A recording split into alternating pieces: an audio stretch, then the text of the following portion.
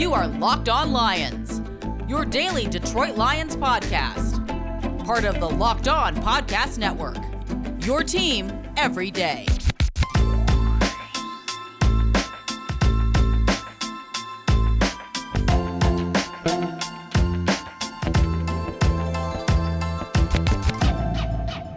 Let's plate this dish, shall we, everybody, on a Monday, October the 11th, and a Tuesday, October 12th. It is another installment of Locked On Lions right here on the Locked On Podcast Network. Matt Derry with you.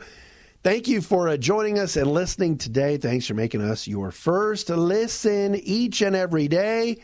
Locked On Lions. We are free and available on all platforms. Coming up on the show, we do our Monday ritual, the Pro Football Focus top 5 and bottom 5, both on offense and defense, from yesterday's gut-wrenching 19-17 loss to the Vikings. You know, I knew the Lions lost to the Ravens earlier this year, 19-17. I wasn't aware that the Tom Dempsey field goal was also 19-17. This is just, I mean, this is just unbelievable. The Lions are 0-5. I don't think it's that big of a surprise to all of us that they're 0-5, but it's how they've gotten to 0-5. And just how gut-wrenching and heartbreaking the Ravens' loss was and yesterday was. So we'll discuss. Also, injury updates, Quintez Cephas, Taylor Decker. We will get to that. Here's where I want to start, though, today. And this is the hottest topic of the day. And if any sports radio show or any other podcaster or any local TV guy or girl, if you're not leading with Dan Campbell crying from yesterday, then you don't know how to do this business. You don't know how to do this. This is the big story. All right? Nothing else is the story. Well, the Lions are 0-5. Hey, Campbell's the third hire made by the Lions in the past 7 head coaches to start 0-5. I give you all the stats. I got my crack research staff. I'm going to give you some numbers. The story of the day is the head coach cried yesterday. That's the story. The man cares. The man has passion. He loves his players and they love him. And the culture has changed. We saw a genuine individual, and I'm a crier too. I'll cry. I'm a crier too. We saw a genuine individual yesterday spill his guts in front of the beat writers and a few other members of the media in Minnesota yesterday after Greg Joseph hit from 54 yards out to beat him. And you saw an individual that cares so much and is so emotional that he shed a tear on October the 10th in his first season. There are many people who are taking their shots at Dan Campbell today. There are some that are saying you can't do that. I want you to take a listen. I once in a while, I'm a fan of the DA show on CBS Sports Radio. Some of you may have it on your Sirius XM channel 206. Damon Amendolara is somebody that's been on the podcast before. I've known for many years. He's a fellow Syracuse guy. Here was Damon's take this morning. This is a national radio host. Here was DA's take yesterday, courtesy of CBS Sports Radio, on Dan Campbell and how he got emotional after yesterday's loss. This from this morning, the morning show DA on CBS Sports Radio. Take a listen. Scary to care so much about a loss in Week 5 that you're on the verge of emotional breakdown and crying. That's scary. I'm sorry, it is. Like I said, you're going to think it's awesome right now. Wow, he really cares. Well, what happens when you lose by a field goal to the Vikings on Thanksgiving? What happens when you lose by a field goal, to the Packers or the Niners or wherever? Week 16 and 17 and now 18. This is going to happen. Like you've got to keep it together. It's tough. It's tough. You just have to keep it together. Look, you want it for yourself. I know, man. I know. But I would also say this, like, if you're crying after Week 5 losses, maybe tone down how much caffeine you're drinking. Maybe, you're prone to really high highs and really low lows. And that emotional roller coaster, it's a 17, now 18-week season. I mean, can Dan Campbell survive 3 years coaching if he's crying in week 5 of season number 1? It's tough. I don't know. Again, I don't mean to, be like Skeletor here and be like have a black heart and never care, but I need you more even keel in week 5. And this is going to be such an unpopular opinion, and I totally know where this is going. Oh, DA, you're so heartless. You got to love the passion. When you watch every talking head in America today, you got to love Dan Campbell's passion. This is awesome. The reality is you need a guy that can withstand highs and lows because you're trying to build something long term. It's not a one-game season. And nobody died. Nobody got injured. This isn't some tragedy. This isn't a once-in-a-lifetime opportunity that you lost. It's a regular season game against the Vikings. All right, so that courtesy of CBS Sports Radio, there is the DA show, Damon Amendolara. Let me say this. I understand Damon's take. I get it. But I liked it. I don't have a problem with it. And this notion of, well, Dan Campbell can't do that. He can't do that. He might lose the locker room. See, I don't think he's going to this time. This isn't about Dan Campbell, this is his SOL moment. This is his lionized moment. They've all been lionized. They've all been SOL. Every coach before him and probably every coach after him until some things change around here and the proper players are put on the field. Dan Campbell's not the problem. Is he perfect? No. What letter grade would I give him through 5 games? Probably a C. Yesterday, he coached his ass off. He was smarter with his 4th downs. He wasn't this gambling lunatic, rolling the dice. Then he went for 2 at the end of the game, and you know what? They got it. And he told his team, I have faith in you. Let's go win the game. And for 37 seconds, it looked like they were going to. But Marty Morningwig started 0-5. Rod Marinelli started 0-5. Steve Mariucci started 1-4. Jim Schwartz started 1-4. Matt Patricia started 2-3. 5 of the 7 coaches started with no more than 1 win in their first 5 games. Jim Caldwell started 3-2, is the only coach hired by this organization, which has been a terrible organization since 2001. Caldwell is the only coach hired by them since 2001 that started with a winning record through 5 games. Of the 6 coaches who started with a losing record, Morningwig, Mariucci, Marinelli, Schwartz, Patricia, and now Dan Campbell, they've collectively combined to go on and coach 1 winning season. 1. 2011. Jim Schwartz. But to sit here and say that he can't do this, it'll hurt him. This has happened so many times before with this team, so the guy shed a couple of tears. So what? I don't think he's going to melt down. I don't think after week 12 he's going to quit. I don't think the players are going to quit. It was genuine. Was he on the ground rolling around, bawling his eyes out to the point where he couldn't speak? No, he got a little choked up.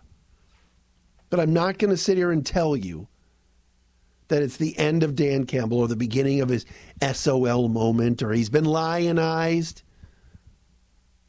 I'm not ready to go there yet because the team is barren of talent.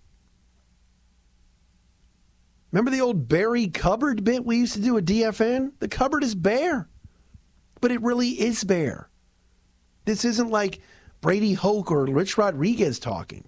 No, it's bare. This guy's trying to trot out Jerry Jacobs as a starting cornerback. He wasn't even drafted. Matt Nelson plays every game at right tackle. Matt Nelson was a defensive lineman in college. There's just not a lot of talent there. And they're playing their asses off, and they're fighting hard. If you did a draft yesterday of players on the field for both teams and said you got 5 picks and you could take them and put them on your team, they'd be all Vikings. You'd take Justin Jefferson. You'd take Dalvin Cook. You'd take Eric Kendricks. You'd take Harrison Smith. And you'd take Danielle Hunter before you took any Lion. Oh, but Dalvin Cook didn't play yesterday. Okay, name me a Lion. You can't, because the guys that you would name are hurt. Frank Ragnow. Maybe Romeo Okwara. TJ Hawkinson hasn't had a good year so far. Maybe you'd take him. But all the talent was on the other side of the field. And with 30 seconds to go, you had the game won. Now, did Dan Campbell have a hand in losing that game yesterday? Of course he did. Because he green-lighted Aaron Glenn to not have his $18 million a year defensive lineman, Trey Flowers, nor his best pass rusher, Charles Harris, on the field for the Vikings' last offensive play. Instead, there was Austin Bryant, Nick Williams, and Julian Okwara. That's poor coaching. But I'm going to defend Dan Campbell here. I just don't think this is the end of the world, that he cried a little bit yesterday. What to do with Penei Sewell? What are they going to do about Quintez Cephas? We'll do that coming up next. Matt Derry with you to tell you about DirecTV Stream. Does this sound familiar? You've got one device that lets you catch the game live. You got another that lets you stream your favorite shows. You're watching sports highlights on your phone.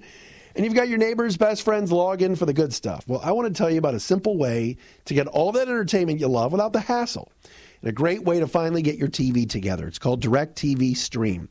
And it brings your live TV and on-demand favorites together like never before, so you can watch your favorite sports, movies, and shows all in one place. That means no more juggling remotes, no need to buy another device ever again.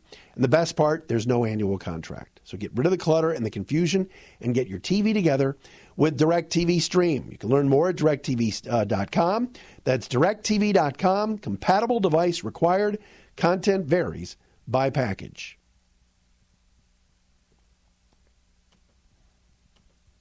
Thanks for making Locked On Lions your first listen every day. We are free and available on all platforms. You can find us on Twitter at Derry Speaks, DERY Speaks, at Locked On Lions on Twitter.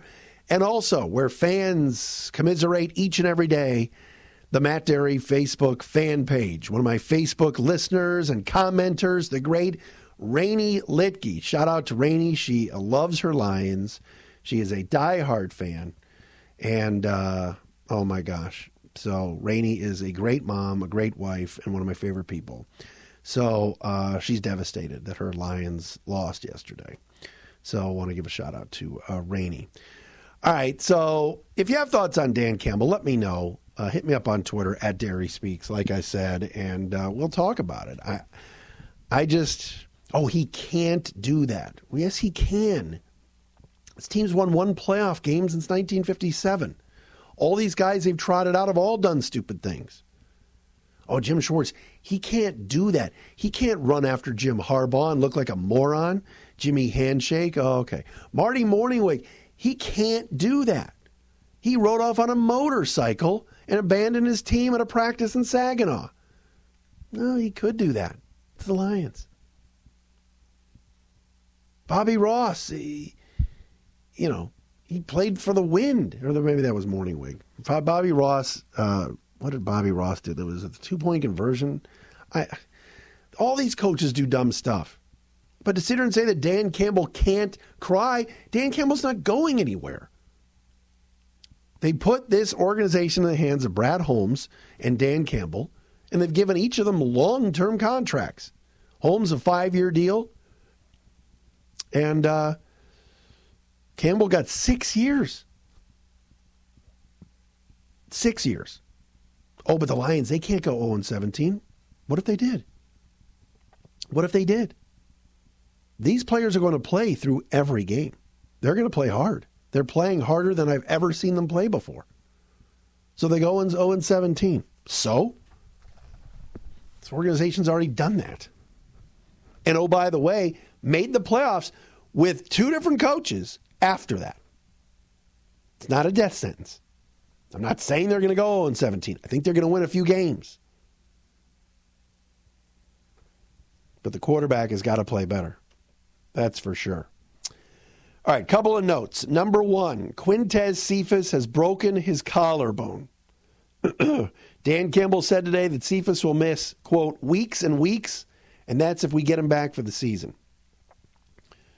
So expect to see more of Kaderil Hodge. Tom Kennedy's name was brought up today. Excuse me. By Dan Campbell, as was Geronimo Allison. So there is a chance that we will see Tom Kennedy on Sunday when the Lions host the Cincinnati Bengals at Ford Field at 1 o'clock. By the way, Chris Myers and Moose Johnston and Jennifer Hale will be back on the call again. I was stunned at how many times Moose and Chris called Quintez Cephas Quentin Cephas. That was bad yesterday. That was bad. Speaking of Dan's, Dan Horde. Dan Horde is going to join us, the voice of the Cincinnati Bengals, tomorrow on the podcast. Love me some Dan Horde. He's great. And we'll talk about how the Bengals are building this thing. They nearly beat the Packers yesterday. Also, before we get to the PFF grades, Dan Campbell said today that the plan is tentatively to keep Taylor Decker at left tackle and move Penei Sewell back to right tackle. Decker, coming back from that finger injury, might play Sunday, which would be a welcome addition to this offensive line. Now, here's what happened. Penei Sewell played really well in week one at left tackle against Nick Bosa, Armstead, and the 49ers. And everybody said, oh my gosh, Penei Sewell's got to stay at left tackle. They'd be stupid to move him back. I never hopped on that train. Does Sewell look better at left tackle than he did in the preseason at right tackle? Yes. But Penei Sewell is not graded out all that well by Pro Football Focus. Had his struggles yesterday, and I know he's playing on a bit of an injured ankle, so you're going to give him the benefit of the doubt. He also just turned 21 the other day. The guy's the youngest starting offensive lineman in the NFL. So I think we can cut him a little bit of slack. But would I move him back to right tackle and have Decker play left tackle? Yes. Yes, I would. You drafted him to play right tackle. Let him play there. This notion that, they can't move him back. Why not? They're 0-5. It's a developmental season. Wouldn't you want to have Taylor Decker at left tackle and Penei Sewell if he's going to play well at right tackle? I'll take it. I think everybody jumped to way too many conclusions after the first game. Oh, you can't move him back. Yeah, you can. Penei Sewell's pass blocking grade yesterday at left tackle by PFF, 38.7. That's low. That's real low. Very low. So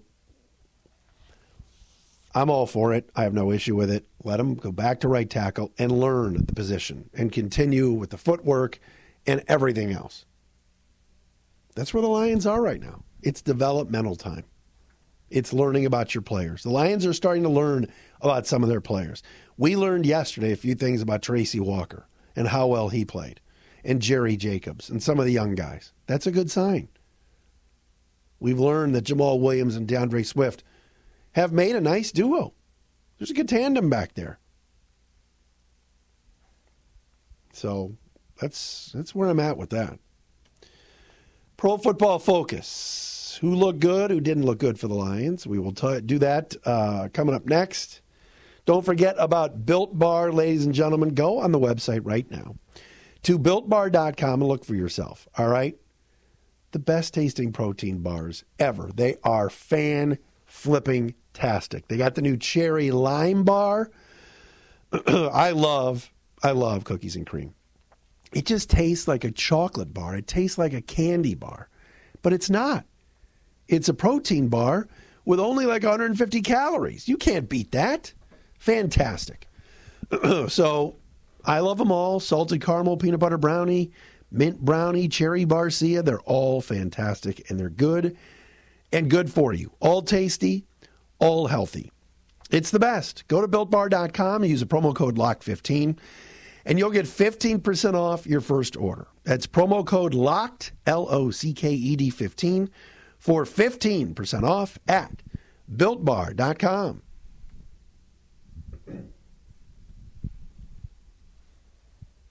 All right, folks, each and every Monday we do this. We talk about Pro Football Focus and the grades for Sunday's game.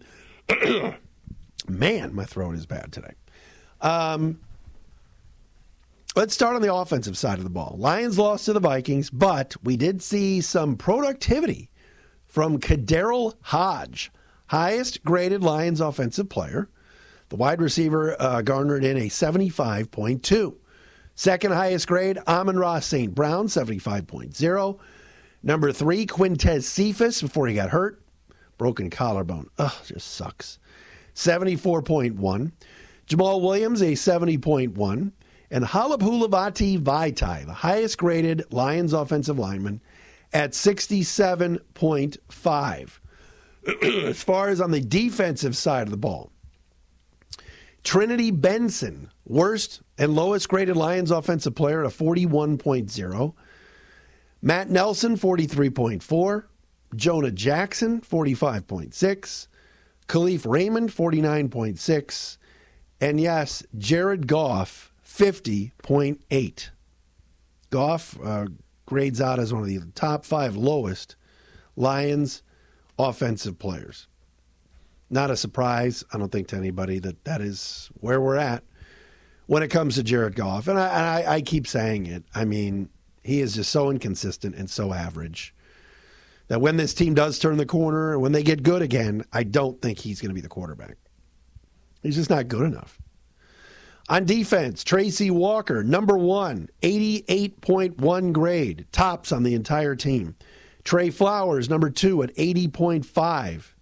Jalen Reeves-Maben, whom Dan Campbell said today is the most improved player since he's been there, 79.6. Levi Onwuzurike, 72.3. Nick Williams, in 45 snaps, 71.5. Those are your top 5 highest graded Lion defenders. Your bottom 5 lowest graded defenders. Number 1, Derek Barnes, 44.2. Alex Anzalone, this surprises me. I really liked the way he played yesterday, but PFF didn't, 47.0. Julian Okwara, 48.1. Amanio Ruwarie, 48.7.